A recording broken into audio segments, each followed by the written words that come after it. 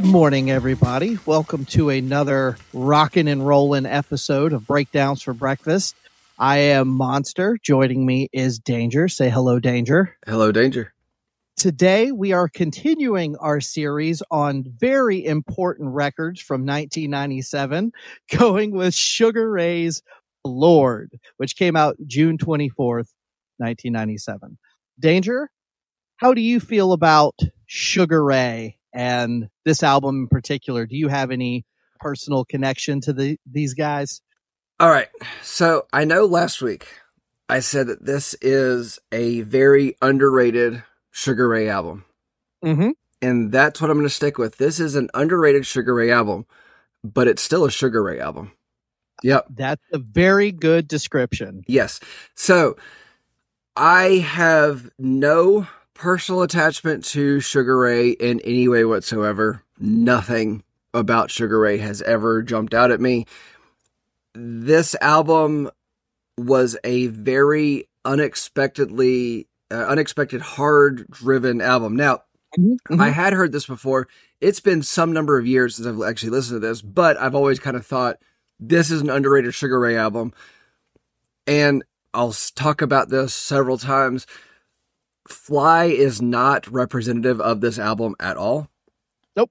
And I've got theories as to why the sound changed and all, but I have no history with Sugar Ray at all, aside from hitting next or turning off the radio or whatever it may be.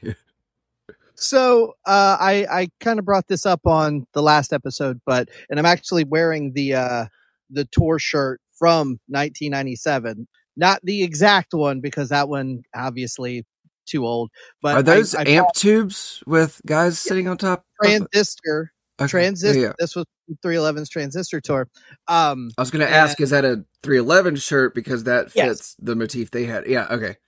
So in 1997, I would have been 11 or 12, and I saw my first big real concert. My brother took me to see 311. And the opening acts were Incubus and Sugar Ray. And in 1997, Sugar Ray only had two records out, Lemonade and Brownies, which came out in 95, and then Floored, which came out that year. Lemonade and Brownies is objectively not a bad album. It's not a great album, but it's not a bad album, especially for a band's first, outing. Now, what I can't remember is if I got Floored before or after I saw them, but I did get it at Kmart and had the edited version, which was, and we'll get into it, but there's not a lot of bad language on this album, but when it comes pretty frequently. And it's funny, the stuff Kmart edited and did not edit, but we'll get there.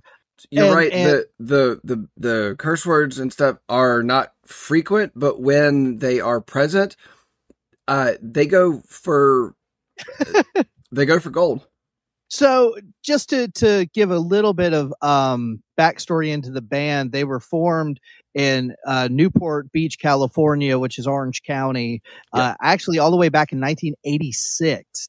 But they had a different name for a while. Do you know what their name was? I don't. They were called the Shrinky Dinks. I think I did. And when you listen to Lemonade and Brownies, which came out in 95, you can hear a little bit more of the funk metal, Red Hot Chili Peppers, Rage Against the Machine vibe. A lot of that is still present on Floored, but it's a little more rough around the edges on Lemonade and Brownies. Floored was kind of the album that put Sugar Ray on the map. You alluded to it earlier because of the song Fly.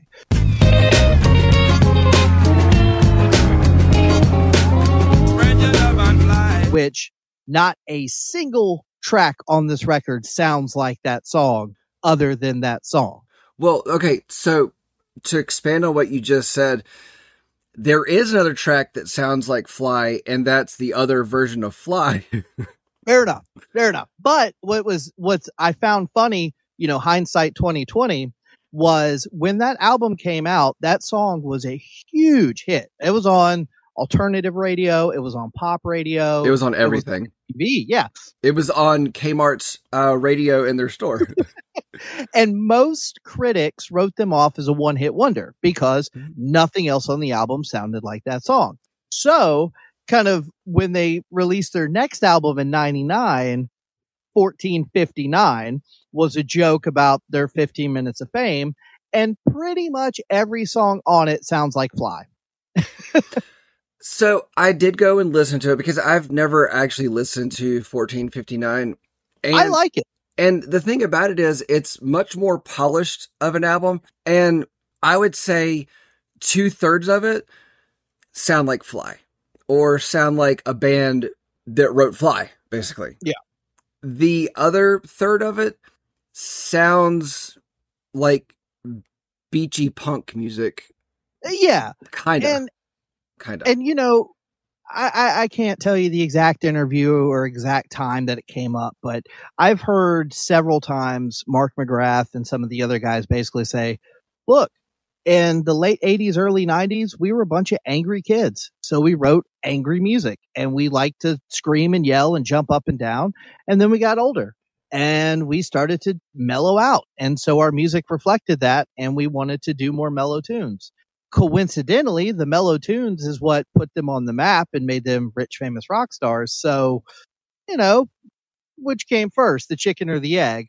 But at the end of the day, they released 2 really heavy records and then a whole bunch of really chill, you know, grooving, beachy records.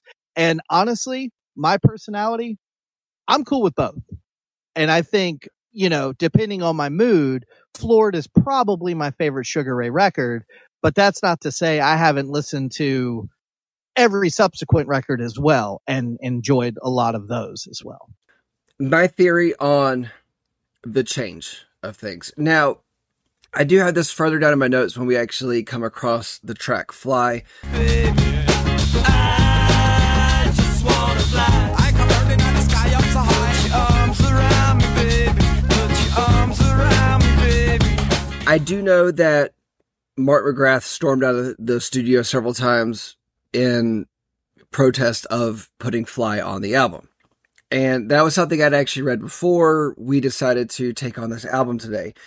And my thought on the whole thing is seeing where Mark McGrath is now, knowing that I don't know, is he still on Entertainment Tonight? I was going to say, I don't know exactly, but I know he was like on game shows and talk shows. He became just a pop culture person for a while. Now, I stick to Henry Rollins' thing about selling out, which is to do something for money but not change your sound is not selling out. The goal of every musician, every writer, every artist is to make it big and make a career off of their product, whatever it may be. If a band makes it big and doesn't change their sound, they didn't sell out. They just rode the wave and happened to take that chance. I think that because they did change their sound, I don't want to say they sold out, but they definitely bought in. Let's put it that way. And I think that Mark McGrath may have stormed out of the recording studio, you know, put his foot down in protest and said, I don't want to record Fly, especially 2 versions of it on our album that is an angry beach music.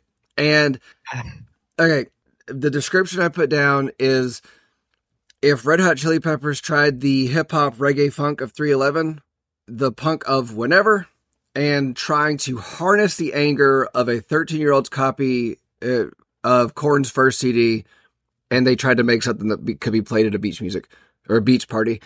That's my overall assessment of this album. Or maybe they were big fans of Sprung Monkey. You remember Sprung Monkey? Yeah. Oh, yeah. Oh, yeah. Even though Mr. Funnyface was, I think, their breakout album, if you could say breakout, came out in 98, which I had that one.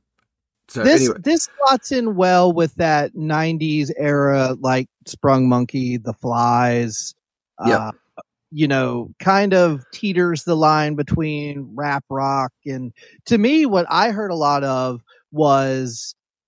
felt like there was still a lot of that 90s grunge in the riffs, but more of that Snot mentality. I don't know, that might be a reference a lot of people won't get, but Snot was a band around this time. They only did one album. Their vocalist Lynn Straight died before they really take off, but they were on one or two of the Ozfests back in the 90s and were blowing everybody out of the water because they were just bonkers. And they had that rap metal sound, but a lot of punk in there too, real aggressive, like rap rock. And matter of fact, Mark McGrath sings on one of the songs on Lynn Straight's tribute album because obviously Snot was a big influence on old school Sugar Ray. So I think everything you said is right. All of those elements are in there. Oh God, yeah. So I think that, after the rest of the band and maybe the producers and all, they said, you're going to put Fly on the album. The record labels are going to put Fly on the album. I think Mark McGrath and the rest of the band got bit by the success bug, and they were like, you know what? This is a sound that works better for money and for paying rent. And so they just went that route. And so did they buy in? Did they sell out? Or did they just do it to make money to be able to survive and still make music? I don't know. That's not. I think the answer is yes. Yep. Okay. Fair enough. Yeah. But regardless, this album was a struggle for me to listen to in my current state. It was. I'm going to need you to strongly defend this album in this conversation. At 44 minutes, it's a struggle. I wish it was 14:59 like their next album. I wish it was that short. But that's the thing about this is that there is a few spots that I really genuinely enjoy on this album. And there's some good just punk guitar that should have been a more of a shining, moment, more of something that was given room to breathe and run. And that is, and where that goes away, I want it to come back. But this album shows that Sugar Ray can rip off other artists. Okay, so I have a really, not to pat myself on the back, but I like how I wrote my closing thoughts. Obviously, I'll save them, but I'll address some of your concerns as we go. That's fine. Let's do it. But I did want to say something before we jump into the album that I thought was interesting. So there's no doubt that Sublime is an influence on Sugar Ray. There's no doubt. It's in there. That's the beach side of what they're doing. And Floored shares a producer with Sublime, their self-titled album, David Kahne. Kahne? Kahn? I don't know. Sure. And Mark McGrath and Bradley Newell were first cousins. That I did not know. Yeah. I thought that was an interesting little tidbit. So I don't think, not to show my hand too early, I don't think this is an album that we need to go real deep into song by song.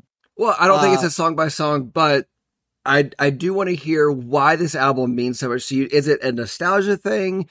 Is it just that you genuinely love this album? I want you to tell me. I'm interested to hear what you got on this one. So the first three songs, RPM,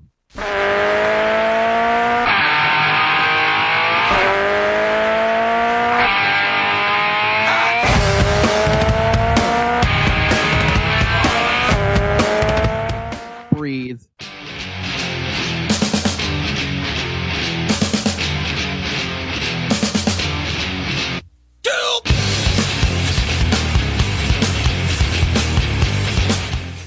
Anyone.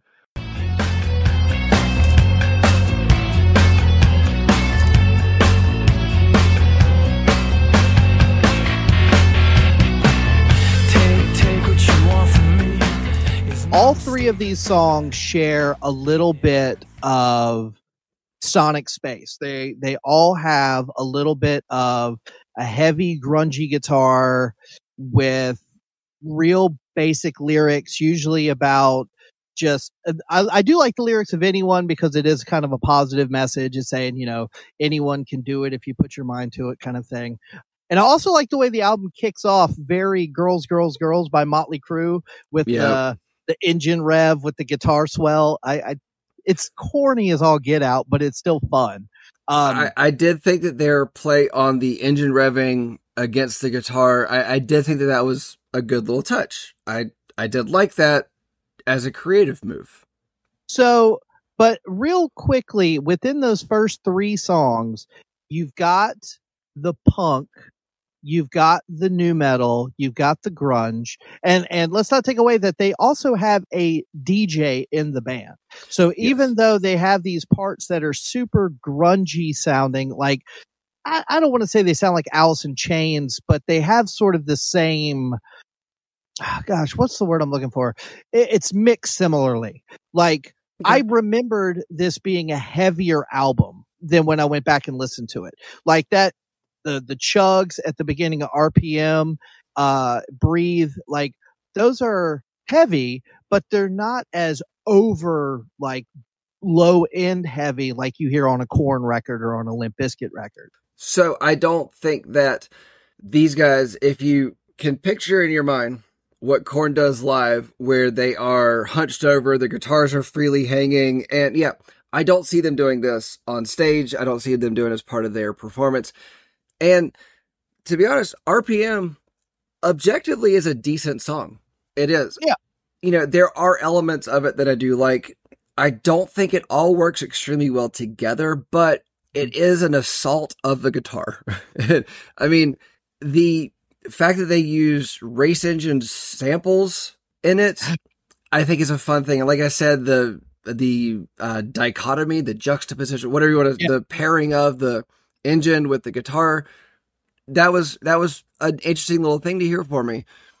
And this album, or that song specifically, yes, they do have a DJ in the band.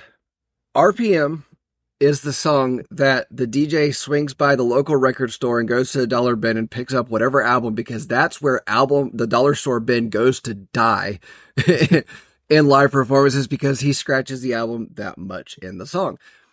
I don't think it's a bad move. Yeah. I don't think it's needed to the point that they do it. That first song shows that they can handle their aggression well, and they can aim their aggression, and that's cool. Breathe, I felt like at Breathe, after RPM, I needed to breathe myself. I needed a breath. It was just an onslaught. And don't get me wrong, you know that I like my metal. You know I like my heavy stuff. But it was just, it felt like a second RPM. It felt like a sequel to it. And anyone, I didn't even put notes on anyone, because anyone felt like more of that. And it was just, at a certain point, give me a minute. Give me a change. Give me so clean vocals. Anyone does change sonically, because the verses are just kind of this walking bass. It does start with almost like a revving engine again, but it does the actual verses and stuff. It's a little bit more mellow, but that's when track 4, Fly. All around the world, statues crumble for me. Who knows how long I've loved you? Imagine everyone I know's been so good to me. Comes in. And not just any Fly, the Fly featuring Supercat. Which this was a thing back in the day where it was either white guys trying to do a dance hall voice, or it was you just got the dance hall guy on your white guy song. No Doubt did it. Sure, a lot of other bands did it too. And at the time, I remember liking, not to bury the lead here, but the last track on the album is also Fly, just without the dance hall voice. Right. And at the time, I liked the Sugar Ray only version. Now, I think, especially when you listen to the album as a whole, that song, Fly without the extra vocals, sounds a little bit sparse. It does. And so I get why it's in there. And this was a huge hit. And I have to ask 1997. Yeah, sorry. I was just going to say 1997. 95 to 99, you had a lot of songs like this. A lot of the bands that you mentioned earlier, Sublime, 311, No Doubt, this is when they were kind of at their peak.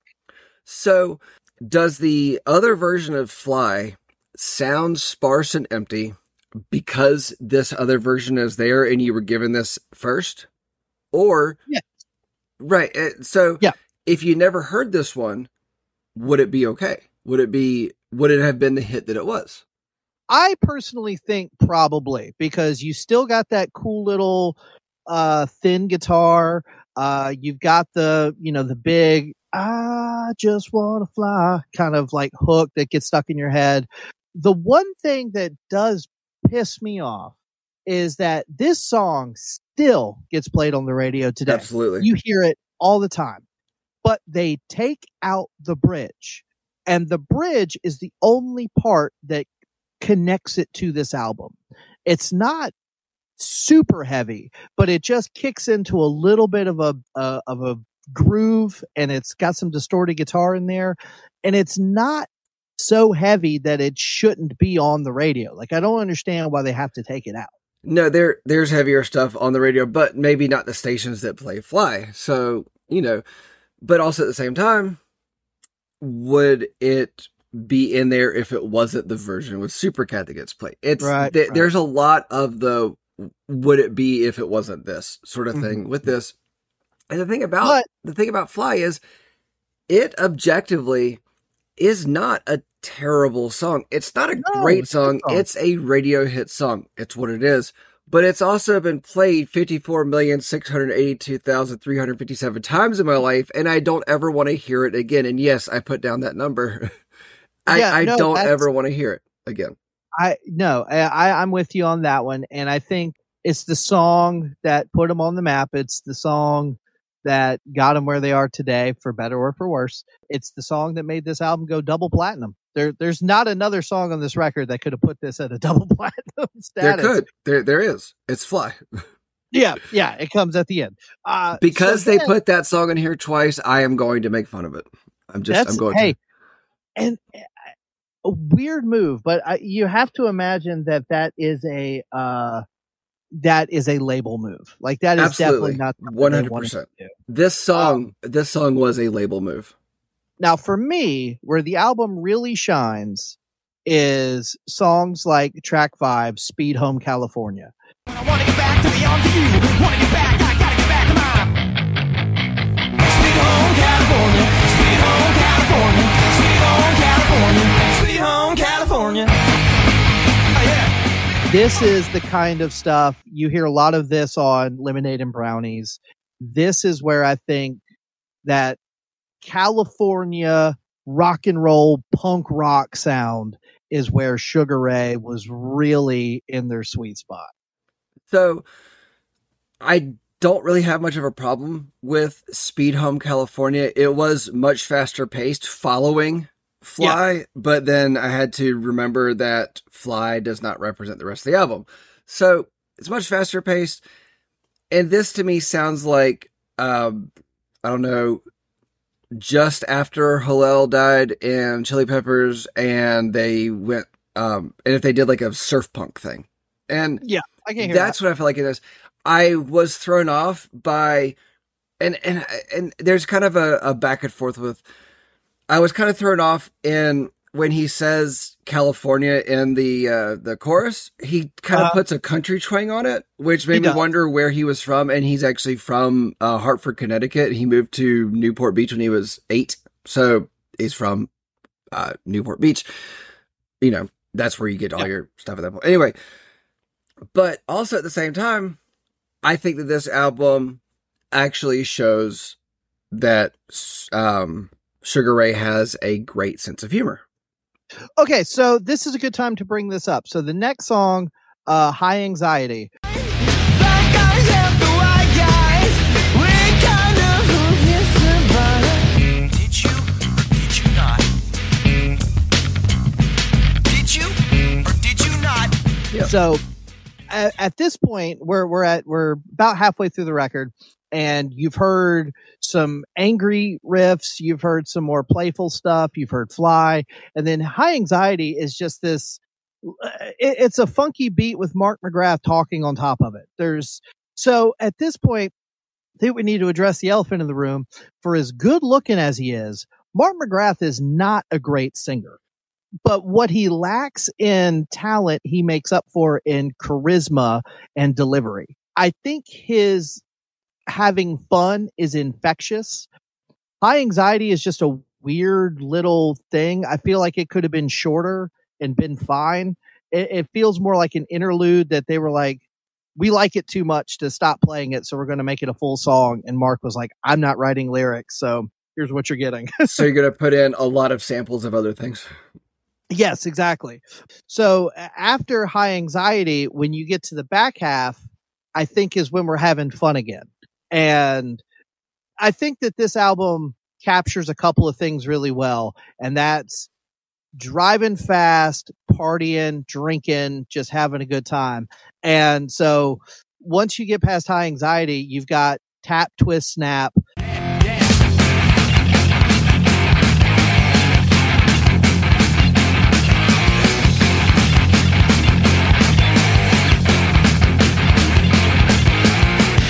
Which is just about drinking beer. That's what Tap, Twist, Snap is opening beers. So Tap, Twist, Snap sounds like a beach party friendly version of the Misfits. Yep, I get that exactly. It's very similar in vibe to Sweet Home California. It's got a little bit of punk, got a little bit of grunge, a little 80s metal, and then lyrically it's just about having a good old time. And then American Pig starts. And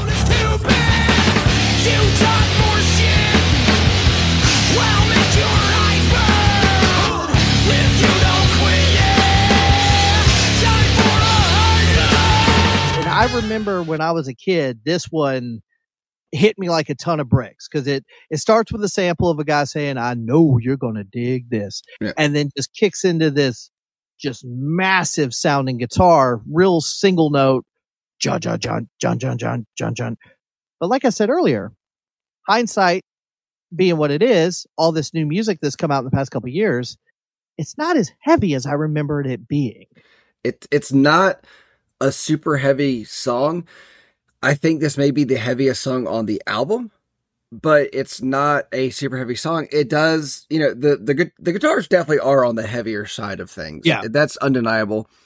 This sounds like they were going for Faith No More to me. That's what I got out of it. And the song is it's a good song. It's a fine song, but the chorus ruins it every time.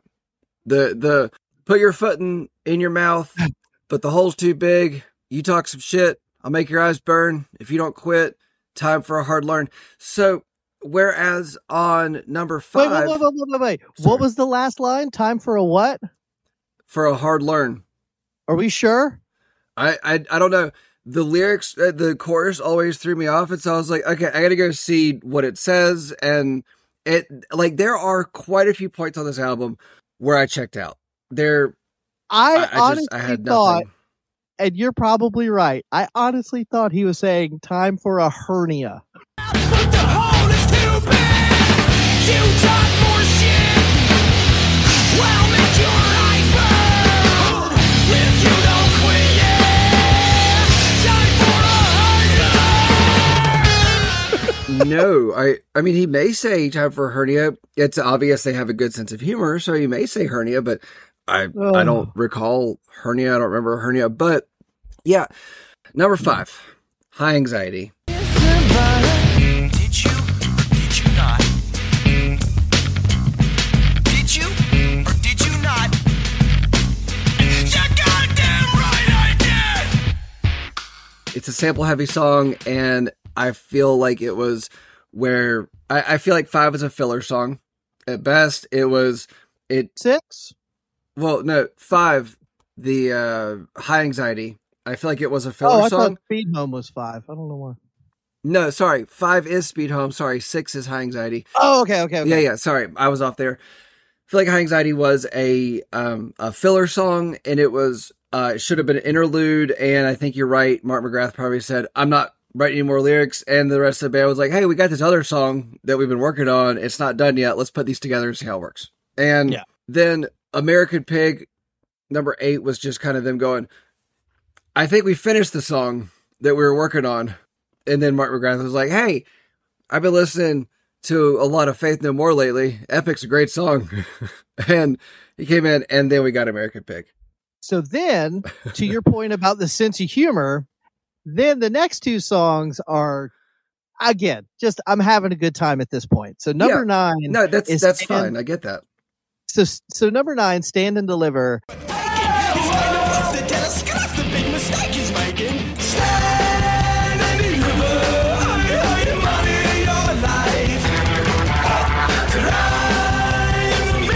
Is actually an Adam Ant cover song. Mm-hmm. If anybody's unfamiliar with Adam Ant, just imagine a slightly goofier David Bowie. Very theatrical, very androgynous. Yes, musically they do have their differences, but that's the best comparison I can come up with.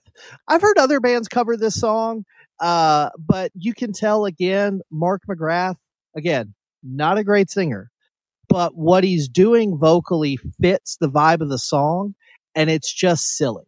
It's just meant to be silly.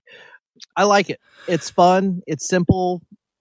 I like it. So I had actually heard this before because I kind of like Adam and the Ants, and the way I would put it is, the way I would describe Adam Ant is David Bowie, but without the funding.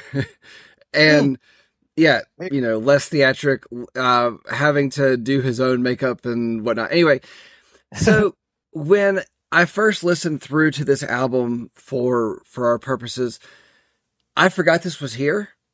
Yeah. And I didn't realize that Adam Ant and Marco Perrone, who was also in Adam and the Ants, were on this song. And I thought I thought that was strange when I learned it, that they're on a cover of their own song. But then it makes sense why it's so similar to Adam and the Ants version. Yeah. They did nothing to change their cover. They did nothing to change this cover for this album. They did nothing to make it their own. But I'm going to kind of disagree with what you were saying, that Mark McGrath can't sing. I think Mark McGrath is at his best as a singer, but I still don't think he can sing. Well, I think that 1997 was a very long time ago. So I don't remember much from that concert. Historically, but for us, yeah. But what I do remember of Sugar Ray's performance was Mark was the definition of a frontman. He was energetic. He was charismatic. He interacted with the crowd. I remember him kind of joking around with the security guards right up front, and he was just a show within himself. Mm-hmm. And I think that the theatrical delivery and nature of Stand and Deliver matches his personality very well. And then Cash. Cash! All right, keep it rockin' ready!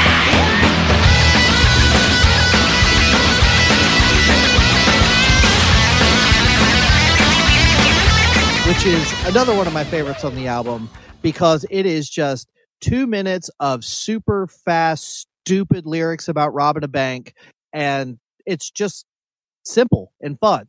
It's a simple punk song with a rockabilly guitar solo. It's a straightforward song. It's fun.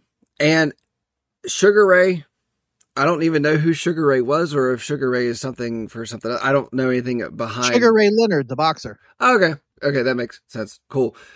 But Sugar Ray is Mark McGrath. He's a frontman that took over in personality, and got a job on Entertainment Tonight with AC Slater. He is the 90s alternative equivalent to like a Nick Lachey. Yeah, absolutely. But yeah, no, Cash is just a fun, quick punk song with a rockabilly guitar solo. It is probably the strongest song on the album, in my opinion. So then you got Invisible.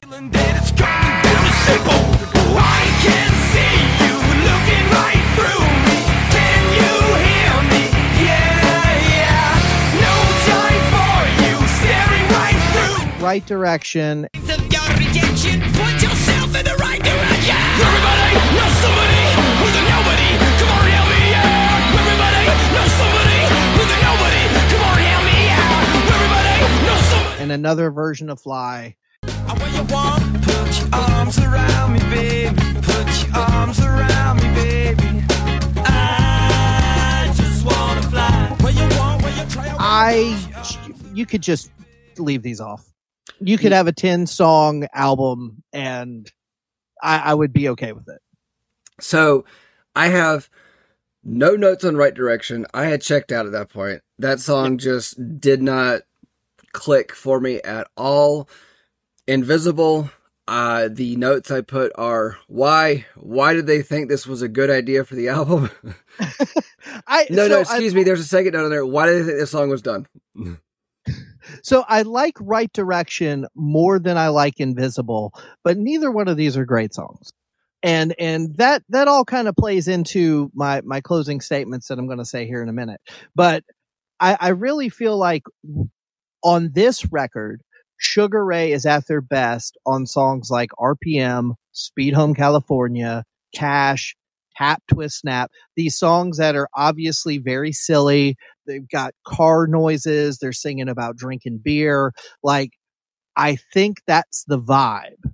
These other songs like Right Direction and Anyone and Invisible are just the filler tracks to get what they want in there. Yep. So the notes I have on Fly to close the album, it's the second time around. We don't need this song a second time on this album. Pop lovers who bought it for Fly got hit with what the hell, while the people who would have appealed to at the time probably wouldn't want to be caught buying the record. Because I knew plenty of people who probably really liked Fly, but never said that. I don't know anybody that said they liked Fly. It's kind of like Nickelback. I don't know anybody that likes Nickelback, but yet they keep selling tickets. They keep selling albums. I feel like there is a certain genre of bands. I hesitate to use the term guilty pleasure, but it's funny the amount of people that like to shit on bands like Nickelback and Creed and even Sugar Ray to an extent. But they still get millions of plays on Spotify and Absolutely. Apple Music. They still sell out places when they go play. So obviously it's just a matter of people listening to it, and for whatever reason, they don't want to admit it. I've never had a guilty pleasure. I've listened to whatever I've wanted for years, even if it's not cool. 9 times out of 10, what I like is not cool. So I've got no. You're right. No. There's very little about me that's cool. So I have no shame in saying that. Yeah, I like Nickelback. You know what? You and I will identify, and there's nothing about us that's cool, but for some reason we like each other and we get along. So, but it's the fact that neither one of us are cool. It's like they, just gravitate towards one another. Yeah, like we probably would have Birds sat of at a the feather same. flock together. We probably would have sat at the same table in high school in the cafeteria. Probably. So, actually, I'm kind of with you on. I don't have guilty pleasures because I've gotten to the point to where this is what I like. This is what I like. When I was younger and I was trying to be cooler, it was, no, we're not going to talk about that ever with anybody because I'm not going to admit that I like that. No, but yeah, I like it. It's fine, whatever. But no, I don't like Nickelback. And to your point, so we've talked about this 90s era stuff before. And the reason this album worked for me is because I was listening to bands like 311 and No Doubt and Chili Peppers that were mixing rock and funk and ska and punk and stuff. So when I heard the song Fly and then heard songs like RPM and Speed Home California, cool. Like all that slots together for me. To your point, someone that's listening to the top 40 station hears Fly and wants an album that sounds like Fly. It was going to be a couple years before they got that. I could see it being very jarring. You're expecting songs similar to Fly and RPM literally drives over you when it starts. So But I did find a thing. It's actually off of their Wikipedia page, but Billboard claimed in September 1997 that the song "Fly" was not representative of the rest of the album, saying, "While the band has undoubtedly become tied to the track due to its widespread coverage, it is only one facet of Sugar Ray's musical persona." And so, to what you were just saying, yes, 100%, they were doing all these different things. And I do think it was a very, very common thing amongst the more popular bands of the mid 90s. You know, I would say the 94 to 97, 98 period, like Search of Time, it was a fairly common thing to hear where bands were mixing that. And I think it came back a little bit later on, but a little bit more niche, if you will, you know, in just a few select people. But it was more of those people that actually came from ones that were in the early 90s, like Gwen Stefani did a good job of mixing it all, and she came out of No Doubt. Of course, everybody knows that. So one more general thought about 90s music for a second, not to get way off topic. This is a 90s album. It's not off topic, man. I often see these retrospectives about music in the 90s, and a couple of headlines are usually what you see. It's either about grunge, it's either about the start of West Coast gangster hip hop, or it's the start of nu metal. But what always gets lost in the shuffle, and I don't know what you call it, I've used the term happy alternative.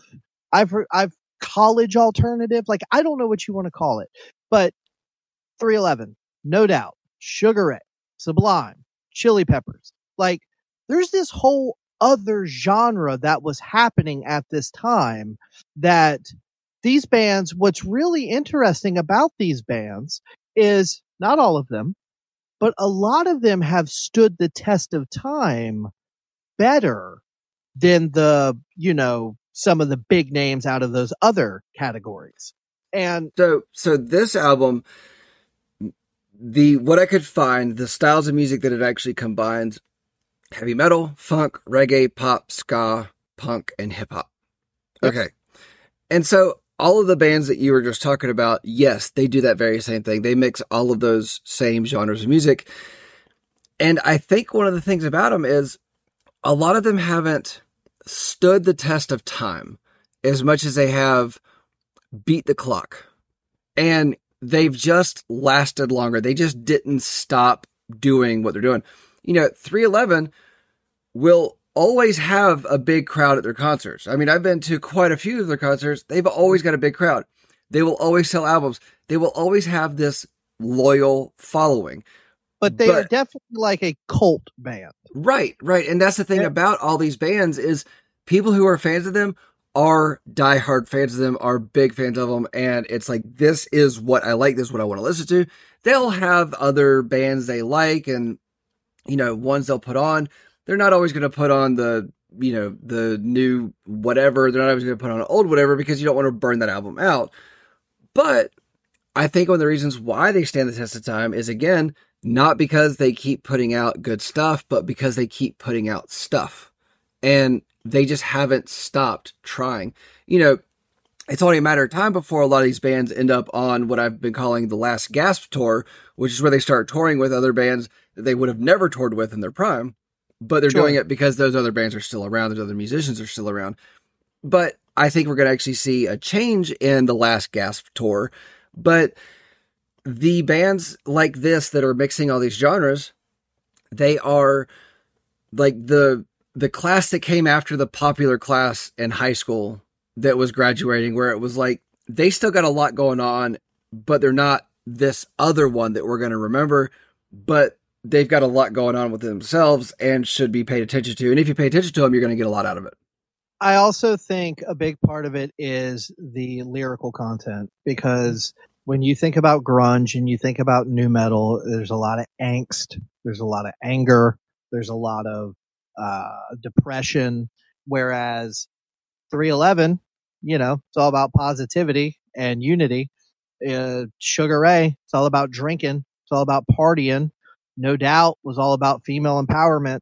Like, that's why I gravitated towards that more than your Nirvanas and your Soundgardens and your Alice in Chains. I liked a lot of that too, but more on a musical level.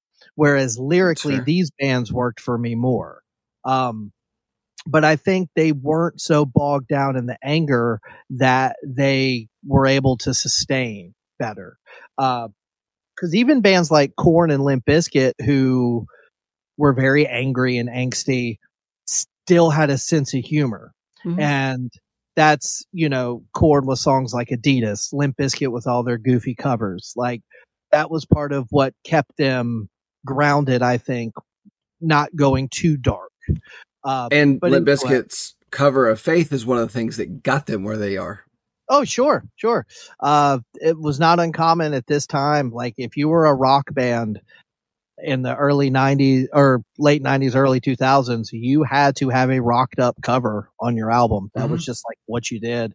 And for a lot of bands, that was a blessing. And for a lot of bands, that was a curse. And we'll get to some of those another time. And for a band to have that cover on an album and it be an Adam and the Ants cover, that's a strange move. But you had Adam Ant but you had Adam Ant on there, right? Would you imagine George Michael on Faith with Limp Bizkit? That would have been amazing. I would have been entertained. Very much so. So, all right. I want to hear your closing assessment of this album. Okay. Some albums elicit an emotional response that resonates with you for years to come.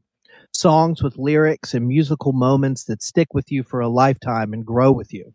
Some are deep and engaging that demand revisits to truly comprehend their complexities. Others may be simple, but after repeat listenings, the songs take on new shape and meaning for where you are in life. And then you have albums like Sugar Ray's 1997 album Floored, which is none of those things. There is no point to this album other than to have a good damn time. The lyrics never delve into anything more serious than drinking, partying, and driving really, really fast. While not devoid of creativity, this album is more focused on the listener being pumped up and having a good time than trying to make some deep, thought-provoking piece of art. This is the type of album you can play in the background at a frat party or loud as shit in your car going down the highway too fast. When you need a palate cleanser from listening to the types of albums I mentioned previously, this is a good choice. 1 to 10, I give it about a 6.5. For some reason, I had a feeling you're going to put it about a 6, but so to kind of clarify that, kind of cheeky description there, I like an album that I can turn on and not feel a bunch of shit. Okay. Sometimes I want an album that I can just put on and feel the groove and just have fun with it and not have to analyze it and critique it. And I mean, I know that's what we're doing with this show, but that was the point that I wanted to do this album for, is there is such a thing as a good album that is just there. It's just there. And it's there when you need something other than some deep heartstring pull in, whatever. There are times in my life where I want an album that just plays and I enjoy it, but I don't have to like, oh God, here's that song that makes me think about this catastrophic event or this traumatic thing, or you know what I mean? Yeah. All right. Fly was the lead single on this album. This album needed it twice, but even with the hit song on there twice that we all know, this album couldn't take off. This album shows that they can scream and shout their way with no room for harmony, tempo change, or breakdowns within the same song, and I found it to be draining.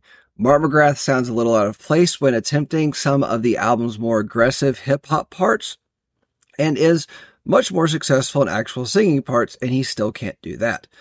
I found my experience full of obnoxious rock songs with no aim, and I enjoy the dirty basement of punk, and it still tires me as well. Sugar Ray created an album that I would have eaten up at one time, but only for a very short time.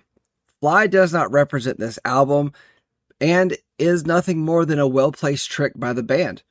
I find joy in knowing that this single helped some kids convince their parents to buy the album, thus finding a new sound of music, and the look on the faces of those that went to buy this album expecting to get more of Fly and didn't. This is an underrated Sugar Ray album. In the end, it is still a Sugar Ray album. But this album does show that they have a good sense of humor. On a scale of 1 to 10, I give this a 3.5. That's awesome. No, and that's fine. Yeah. I think you and I describe it very similarly, but just come down on it in a different light. This is not the kind of album that, like, I don't know exactly how to describe it other than what I said earlier, where it's just an album that exists and the songs are there. And this is the kind of song that, like, this is the kind of album that if I was having a bunch of friends coming over to play beer pong and just hang out, like, you could put this album on. There's nothing on here that's going to be like, ooh, God, what was that? Why Except is that for Fly. Well, they would recognize that one. And you would need to skip it twice because it's on there twice.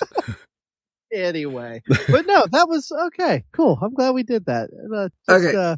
And again, so one more thing, just like I said, palate cleanser. We've been talking about some dense, heavy albums. I don't mean heavy and sonically necessarily, but like heavy topic. I mean, we just came off of OK Computer, which like sonically is a heavy album. Let's just be honest. It is. Which is why I thought something as silly and simple as this would be a nice juxtaposition before we go into the next dense, complicated album. I will save all my feelings about that statement for next week. But fair enough. Next week, we're going to be talking the ongoing concepts, the places you will go. Yes. It's another mouthful. For some reason, I picked these bands that have these mouthful albums. Yes. So, anyway. Thank you for listening to this episode of Breakdowns for Breakfast. Good morning, good evening, have a good day. Bye. Later.